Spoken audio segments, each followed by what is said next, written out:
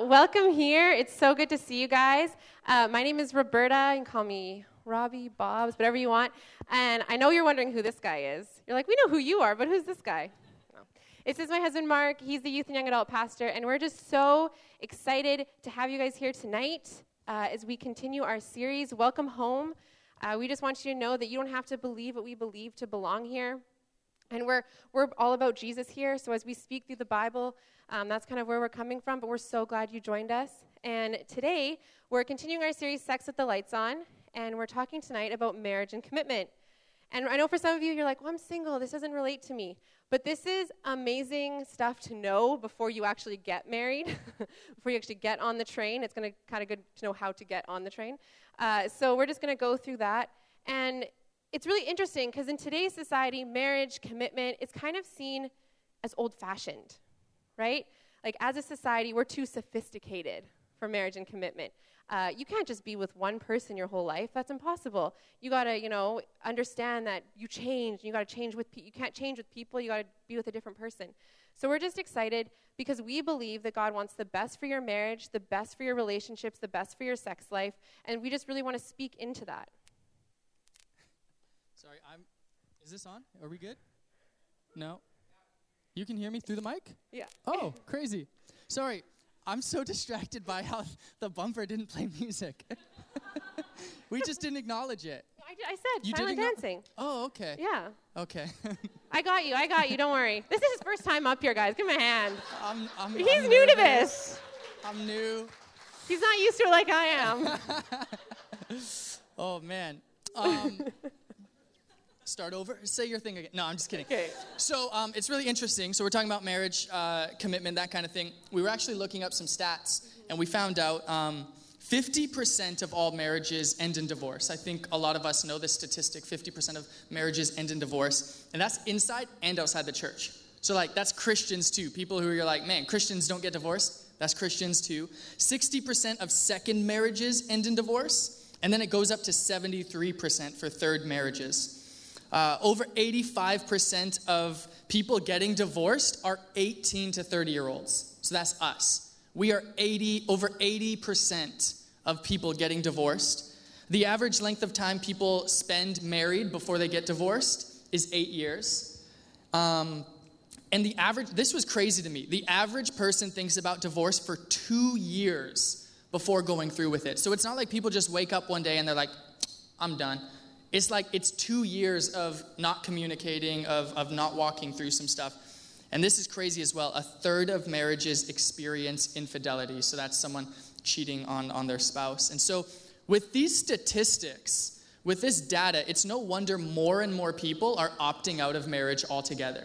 It's no wonder that our understanding of marriage as a society is just completely changing. Most people nowadays think you should only be married as long as you're happy. As long as you feel good about it. As long as you're happy, then stay married. And once you're not happy, end it. Move on to something else. Roberta just the other day was telling me about new vows that people are writing.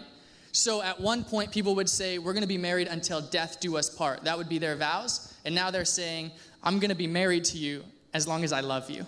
And of course, that's an easy out because love is fleeting. The emotion of love comes and goes. So this kind of what this tells us is that falling in love is easy, but staying in love is what's hard. And so I just want to kind of put a disclaimer out here really quick. And that disclaimer is that we understand that there are people here who've experienced some broken marriages. There's been broken relationships. If it sounds like we're making blanket statements, it's because we are. We don't have time to speak into every issue, every possibility. We understand that people have experienced, someone walking away from you, cheating, abuse, and we can't get into all of that. So if you do have more questions on these things, we're actually just going to throw a number up. Is my mic off? No, it's on. Okay. We're just going to throw a number up on the screen, and so feel free to text that in, because in 2 weeks, we're actually having a panel come in of people who are experts who are going to actually answer some of these questions. So if you have more questions about that, feel free to text that in if something comes up while we're speaking. But tonight we want to ask the question, why is commitment important?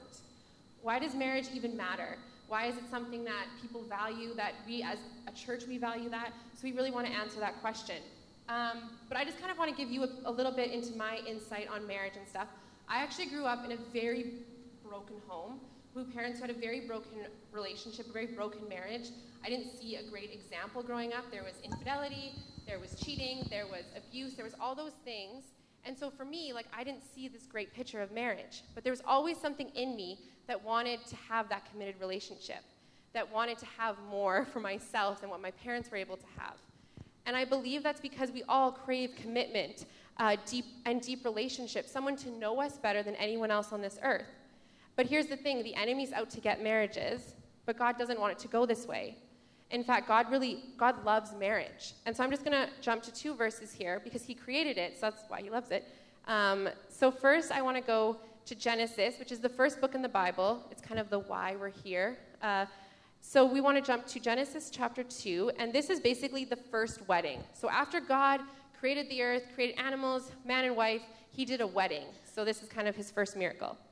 So then the man said, "This is at last is bone of my bones, flesh of my flesh. She shall be called woman, because she was taken out of man. Therefore a man shall leave his father and his mother and hold fast to his wife, and the two shall become one flesh. And the man and his wife were both naked, and they were not ashamed." So right here already we see wedding, they got married, they were naked, and loving it. So awesome. Now we're going to jump over to the New Testament, which is when Jesus was walking the earth after Jesus' birth, and we're going to go to John 2. So John was a follower of Jesus, so he was writing stuff down as he followed Jesus. So this is Jesus' first miracle he ever performed. 3 days later, there was a wedding in the village of Cana in Galilee. Jesus' mother was there. Jesus and his disciples were guests also. When they started running low on wine at the wedding banquet, Jesus' mother told him, "They're just about out of wine." Jesus said, "Is that any of our business, mother, yours or mine? This isn't my time, don't push me." Pause. I love Jesus' mom. I relate to her. I am totally the friend or person pushing people to do things they don't want to do. So I just, pause for Jesus' mom there. Anyways, but he told her not to. She went ahead anyway. Good mom. Telling the servants, "Whatever he tells you, do it." 6 stoneware water pots were there, used by the Jews for ritual weddings. Each held 20 to 30 gallons. Jesus ordered the servants, "Fill the pots with water," and they filled them to the brim. "Now fill your pitchers and take them to the host," Jesus said. And they did.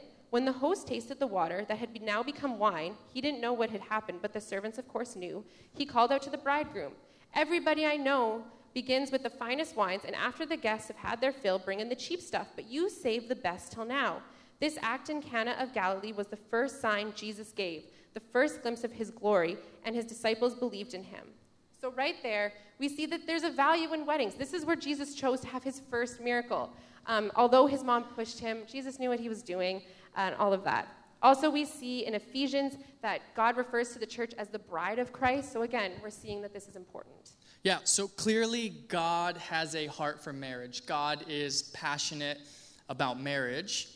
But then I think we have to ask the question, but with all the controversy around marriage, with all the depressing statistics, why would anyone ever want to get married? If you're basically signing up for something that you have a 50% chance of seeing come to completion. But we believe that if God has a passion for marriage, if he has a heart for marriage, then he has a purpose and he has a reason for marriage. And so obviously not every single person in this room wants to get married or has to get married. But if you do, what we want to give you is what we believe, and also based on this book, John Mark Comer writes this book called Loveology. And in Loveology, he talks about the purpose of marriage. So what we want to do really quickly is just talk about the purpose of marriage. There are 4 primary purposes of marriage that John Mark talks about, and we've kind of adapted this material a little bit. But the first purpose of marriage is friendship. The first purpose of marriage is friendship. Now, obviously friendship isn't it doesn't only happen in the context of marriage, right? That's not the only place you can have friends. Obviously, I have friends outside of Roberta. Obviously, Roberta has friends outside of me. Single people all throughout history have had many friends and have lived very fulfilling lives. But it's just one of the purposes and functions of marriage. In the Old Testament of the Bible, which is the first 2/3 of the Bible, which kind of covers before Jesus came to earth, it was written in Hebrew. And in Hebrew, there was this word alap. Alap was a word used for spouse, and directly translated, it means best friend or companion. And so from the very beginning of creation, God's heart is that marriage would be a vessel for us to walk through life with intimately with our best friend and closest companion. And so your spouse is actually meant to be your best friend. Your spouse is meant to be your closest companion. They're meant to know you like no one else on earth knows you. And they're not just there to help you pay the bills, to cut every bill in half. They're not just there to have kids with and then help you raise those kids. They're there to laugh with you, to cry with you, to support you, to encourage you, to challenge you, to go on adventures with you, and even just to hang out with you, to just be there for you. We love Netflix. We love hanging out. Yeah, we're just It's hanging fun. out. Even now, we're just hanging out. It's good. Just hanging out. And in the first book of the Bible, in Genesis, which we'll refer to a lot tonight, when God created Adam, he created Adam and he was by himself. He was alone. And God said, this is not good. It wasn't good that Adam was alone. And oftentimes people will say, I don't need the church. All I need is Jesus. I don't need the church. I don't need people. All I need is Jesus. But that's just not the case. God created us. God created us to function in relationship. God designed us to have friends, to know people. So when Adam was alone, he said, this isn't good. And he created Eve for him, to be with him. And before they did anything else, they were just there together. They were friends. She was his companion. They had someone Adam had someone to talk to just be with. And so I would suggest that if you want a healthy marriage, if you want a great marriage, a successful marriage, that the foundation of that marriage has to be friendship. And another function, number 2, is calling. So calling. So I love what John Mark Comer says here, that if the point of your marriage is your marriage, it will collapse in on itself. And couples who simply exist for one another are doomed to fail. That's what we need to look outside of ourselves. And I see this with married couples all the time. I did a little event last week. I'm going to do a little event this week where Mark and I, a couple will be talking to us and saying, yeah, we're getting married. We're not going to serve in this season. We just need to be married. That's not great advice at all. That's terrible, actually. Because your marriage, you're called to serve. You're called to look outside of yourselves. The reason that people get bored in marriages is because they sit across the table just staring at each other. And it's boring. I'm like, that's selfish. It's not fun. The best thing that Mark and I get to do is this. That's so fun for us, that we get to partner in ministry together, that we get to serve people, that we get, it's so exciting. And yes, it's stressful, but anything worth doing is usually pretty stressful, so that's okay. I remember when Mark and I were seriously dating, I don't even know how long, I think we were just about to get engaged, and he looked at me and he's like, if you want to marry me, it's not going to be boring. It's not. He's like, if you want to marry me, you're going to be stressed. We're going to do things that are going to be a little crazy. It's going to be an adventure. And I remember thinking, yeah, that's awesome, because I want you to be on my adventure too, because we're all ingrained to have passions. We're all ingrained to have calling. And your calling, yes, I'm called to be a wife to Mark. Absolutely, I'm called to do that. But I'm also called to do things outside of that, and that's what makes me an even better wife. 10 out of 10, right? Wife, yeah. He nodded.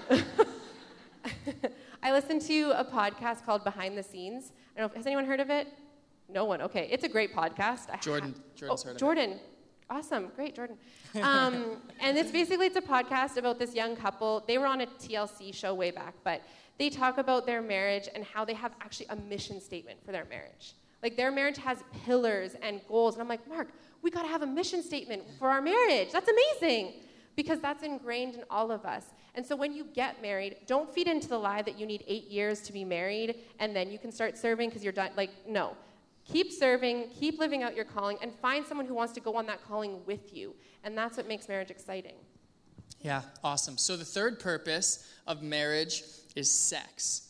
So yes, Adam and Eve, come on, sex. Let's get it out. Laugh if you need. Third purpose of marriage is sex. Adam and Eve, yes, they were best friends. And yes, they encouraged each other in their calling and pushed each other into the purposes of God. But Genesis tells us that they were in the garden, and in the garden they were naked and unashamed. And I can tell you right now, they weren't just standing around enjoying the garden, enjoying the view. They were having sex, they were getting it on, they were doing what they were made to do. And here's the cool thing, is God wasn't shocked by it. God wasn't grossed out by it. God wasn't like, oh, warn me next time. I don't want to see. Like, he wasn't like, like God designed them for sex. He created sex. And so marriage is the place where we are meant to healthily discover and express the sexual side of our humanity. Now, sex is definitely the part of marriage that I think a lot of us get really excited about and look forward to the most. And I think sometimes that's frowned upon. Now, I would say if you're getting married just to have sex, probably a bad idea. You don't want to marry a person just to have sex with them. It's a terrible idea. But if you're excited about having sex and you look forward to getting married so you can have sex, all the power to you. Get excited about that. It's one of the purposes of marriage. It's an important function of marriage. And it's in the marriage relationship that you can have guilt-free, consequence-free sex. And it's the space where you can explore and discover all different kinds of sexual pleasure. So marriage was, sorry, I got this weird cough. So marriage was designed for sex. Marriage was designed for sex. But one of my mentors, he always says sex is the glue of marriage. So marriage and sex are actually intertwined. And God created them to only function together and only work together. So sex needs marriage, and marriage needs sex.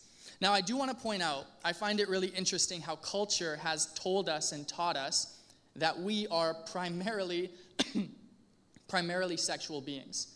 That our sexuality is to be the core of our identity and who we are. But God's word would actually disagree. And through his words, he says, yes, absolutely. You are sexual beings, but you are so much more than that.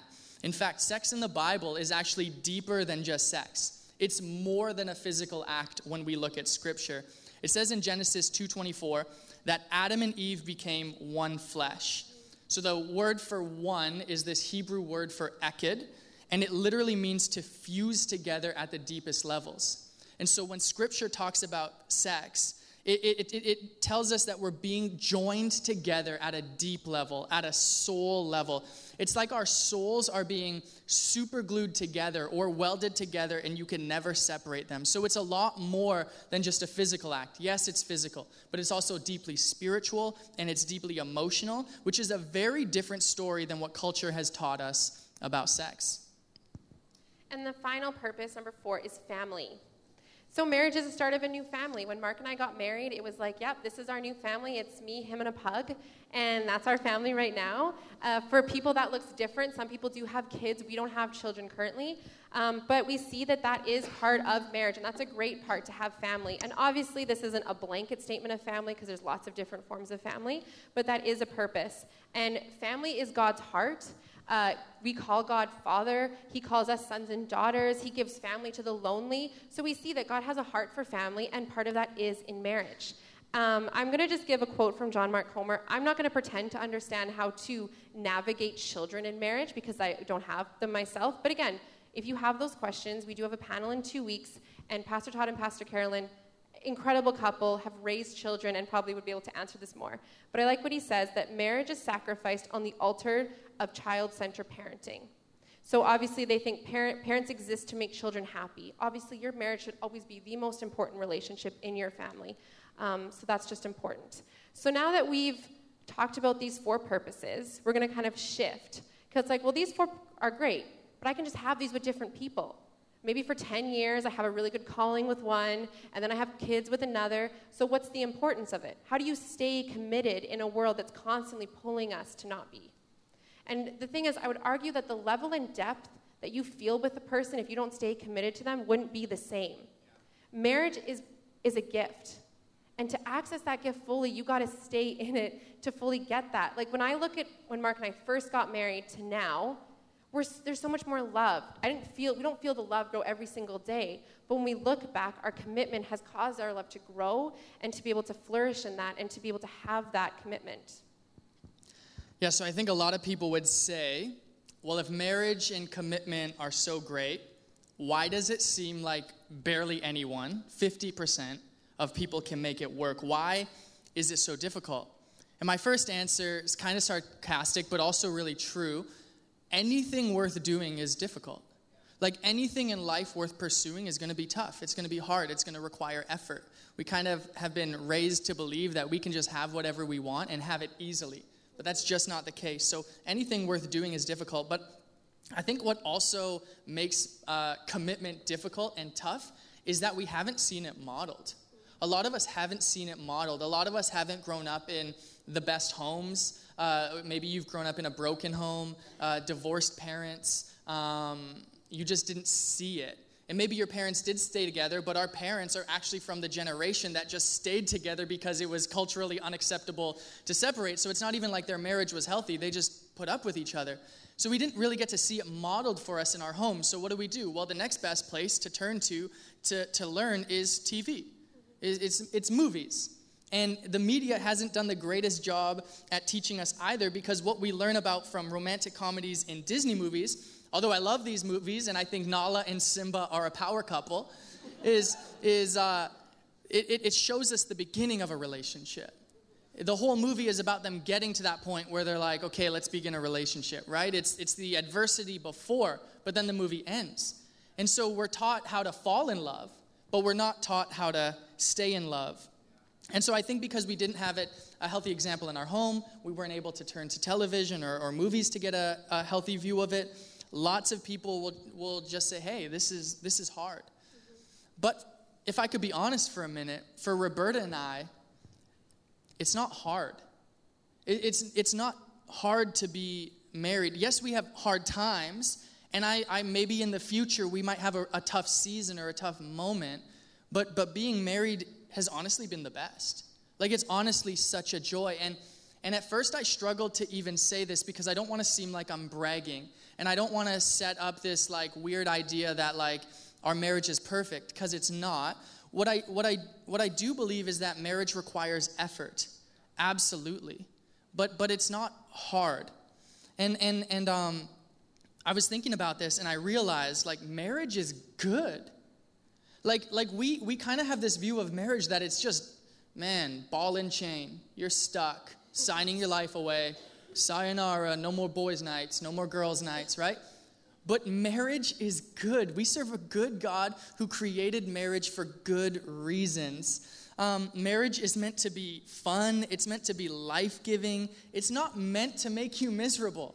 It's not meant to suck the life out of you. We weren't designed to just endure through it. Marriage was designed so we could thrive in it, not just survive and get by. So it's good, but it does require effort. I don't want to paint this picture that our marriage is perfect. We have to put a lot of work in. But I would say the work, although it requires effort, it's not hard. It's not like I'm struggling to put in the work.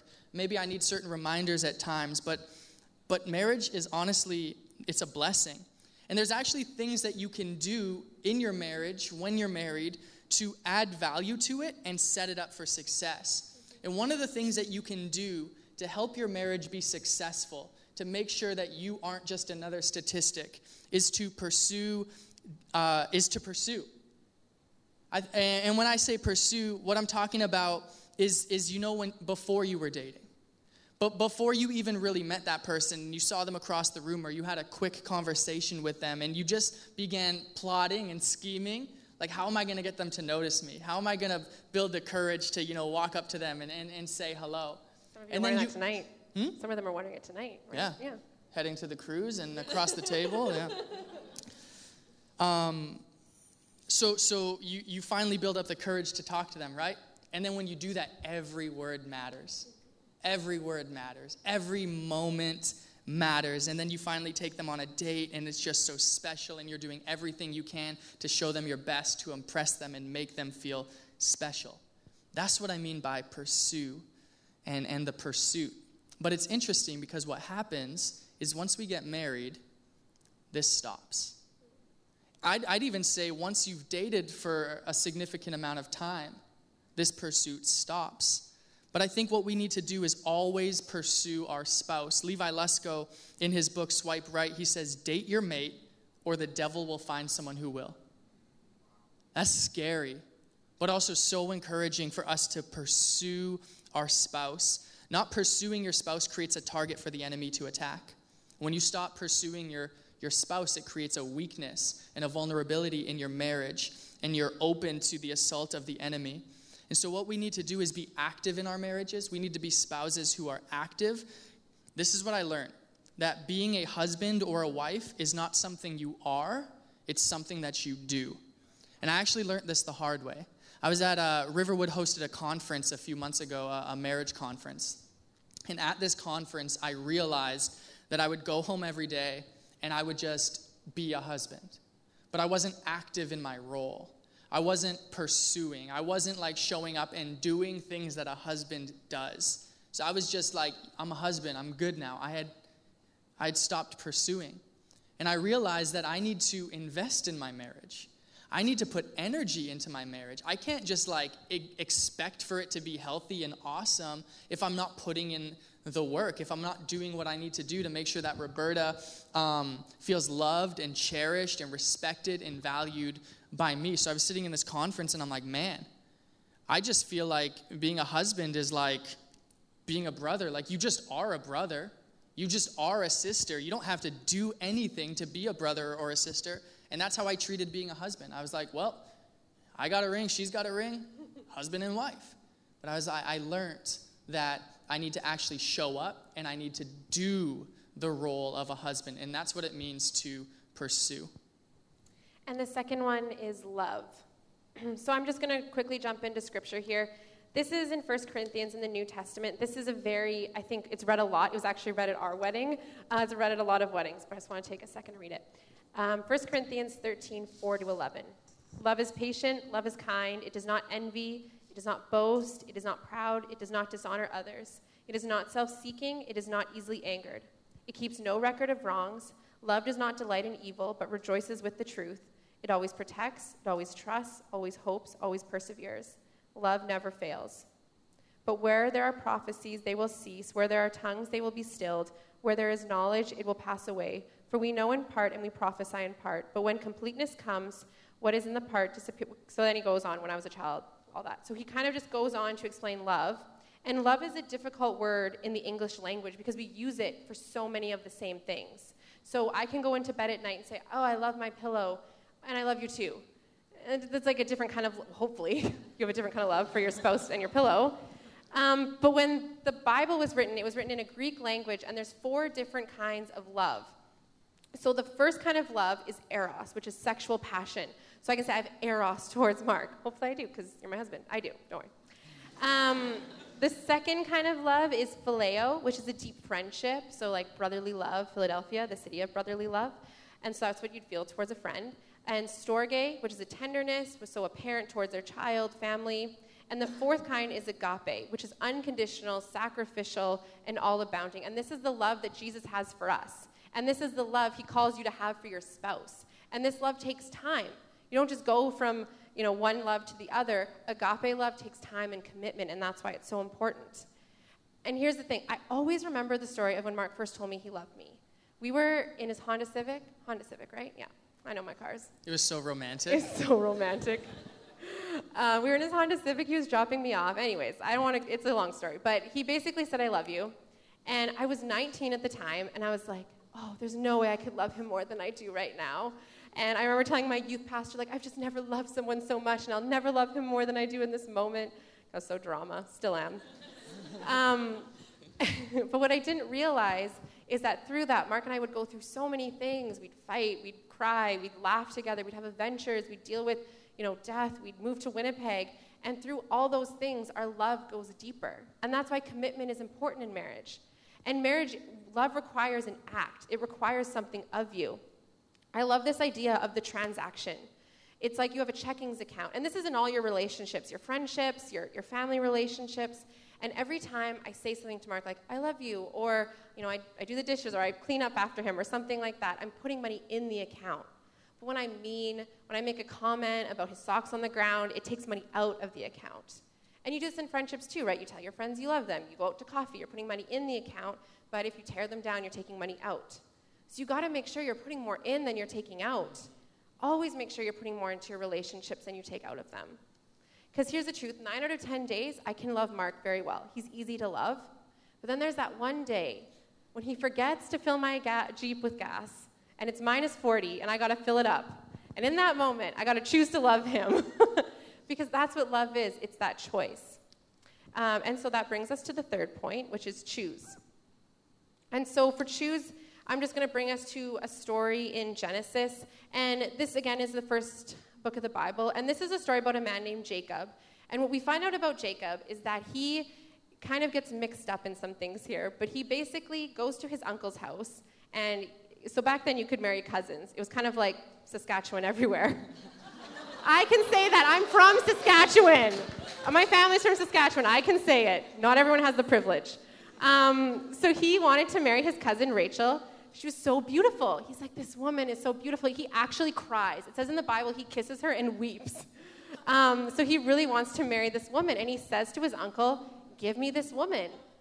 And his uncle says to him, no, you can't. Like, you got to work for me for 7 years. It's not going to be that easy. And so he works for 7 years. And it actually says that he loved her so much that those 7 years only felt like a few days. So, oh, that's cute. Mm-hmm. But we kind of fast forward, and through a series of events, he marries the wrong sister. I don't know if he got too drunk at the wedding or no. But he marries the wrong sister because he got tricked by the uncle because he wanted to marry the first sister because she was older. And so then he marries this wrong sister. He's like, what are you I want to marry Rachel. And we'll just pause. Polygamy is not okay. I just want to say that here, but polygamy was pretty normal back then in the Bible. And so his uncle says to him, okay, you can marry Rachel now, but you still have to work for 7 more years. And he does, because he just wants to be married to this woman so bad that he chooses to sacrifice 14 years of his life. That's a huge choice, and that's what marriage is. It's choosing to do things, well, maybe not as drastic, well, maybe drastic as that, I don't know, but to do things like that. And I just want to read a quote from Levi Lesko's book, Swipe Right, because I think he actually encompasses this whole idea of marriage and choice so well, and I would highly suggest it. He's speaking about his wife, Jenny, here. Marriage, like long-term investments, require the discipline to stick it out through the ups and downs of the market, trusting that eventually it will pay off. Don't approach marriage like you were a rookie stockbroker, tricked by every hiccup caused by fluctuating oil prices or orange juice shortages. Make a wise decision, then stick it out for the long haul. After all Jenny and I have been through and fought through and prayed through, out of sheer laziness, I would never for a moment consider divorce. We have worked so hard to get to where we are. I'm committed to the blood, sweat, and tears I have in this investment, and I am bound and determined to watch it mature. Leaving her would be like selling Apple or Google stock for an investment to invest in a company that caught my attention on Shark Tank. I've said it before, and I'll say it again. If she ever leaves me, I'm going with her. I love that. And I feel that you got to feel that towards your spouse, that you're willing to put that work in, you're willing to put that investment in. And ultimately, commitment is a choice, but it's a choice that reaps so many benefits. It's a choice that reaps the benefit of joy in a relationship, of safety in a relationship, of a haven in a relationship. So that's why we're so for marriage, is because in that commitment, you're unlocking so much more of what God has for you. Amazing. So as we conclude and close out week 2 of this series, in the Bible, there's this book called Hosea. And the book of Hosea is about a prophet named Hosea. And one day he's just walking around doing his thing, and God speaks to him, and he says, hey, I need you to go marry Gomer. He's like, Gomer? And God's like, yeah, Gomer. And the crazy thing about Gomer is not just her name. Gomer was a prostitute. God tells this prophet to marry a prostitute. So he does. He's obedient, and he marries this prostitute, and then they're married, they start a life together, they have a couple kids, and Gomer leaves Hosea, and she cheats on him. And he's like, what? And God speaks to him, and he says, go and buy her back. Stay with her. So he's confused, but he's like, okay, God. And he goes and he finds that Gomer has gotten herself into trouble, and he actually has to pay money to purchase her back from someone who owned her. And then he continues to maintain this marriage relationship with her. So as we wrap this thing up, as we talk about commitment, as we talk about marriage, the reason we commit, and the book of Hosea, it's not just about a prophet marrying a prostitute, it's actually about God chasing after his people. See, God is Hosea and we are Gomer. God made a sacrifice for us. He wants to be with us, in relationship with us, but we've turned our back on him. And even though we've turned our back on him, he came, that sacrifice, that money that Hosea had to pay, that was Jesus dying on the cross. And we come back. The crazy thing is we continue to leave and he continues to bring us back. We continue to leave and he continues to bring us back. And this is the cycle, unfortunately, of God's relationship with humanity. So in all of this, the reason that we commit to our spouse in the context of marriage is because God is deeply committed to us. God is so committed to us. It's his heart to be committed. He is cemented in his commitment to us. He will never change that commitment.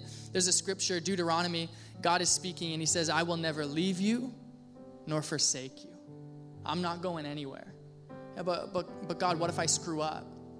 God, couldn't you fall out of love with me? God, what if it doesn't turn out to be all you thought it was going to be? What if I let you down one too many times? God's like, no, I will never leave you nor forsake you. I'm always going to be with you.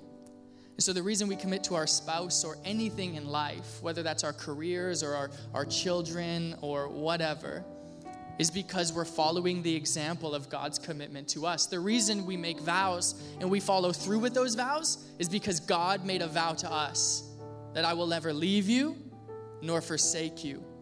And so when we honor our marriage commitment, when you get married, if you are married, when you honor that commitment, you know what you do? You show the world how passionate God is about people. You show and demonstrate the story of Hosea and Gomer. And you let people know, man, God is serious about people. God is committed to people. He is for people. The craziest thing about marriage, this is bizarre, that marriage is not about you. It's ultimately about God. It's ultimately a demonstration of his relationship with us, of his commitment to us, how he would never leave us nor forsake us. I love that we serve a God who's not going anywhere. No matter how many times we screw up, no matter how many times we fall short, no matter our sins, our errors, our faults, our issues, our shortcomings, he's not going anywhere. So what I want you to do is, I want to invite you to stand. We're going to sing one more song, and we're going to worship our Jesus. And here's what I want us to worship in. Or here's the attitude of worship that I want us to have right now, is that we're not just singing to a God out there. We're singing to a God who's here with us right now. And in all your stuff, in all your trials, in all your tribulations, in all your issues, he's never once left your side, and he never, ever, ever, ever, ever, ever will. And that's a God who's worthy of our praise. That's a God who's worthy of our worship. Maybe you've never lifted your hands before. Maybe you need to say, oh my God, Jesus, I can't believe you're committed to me, and you need to lift your hands. Maybe you need to get on the ground in this moment and be like, God, I just can't comprehend how you would stay with someone like me. I don't know what you need to do, but you need to, in your own way, give him glory and give him praise for his commitment to you forever. So let's worship.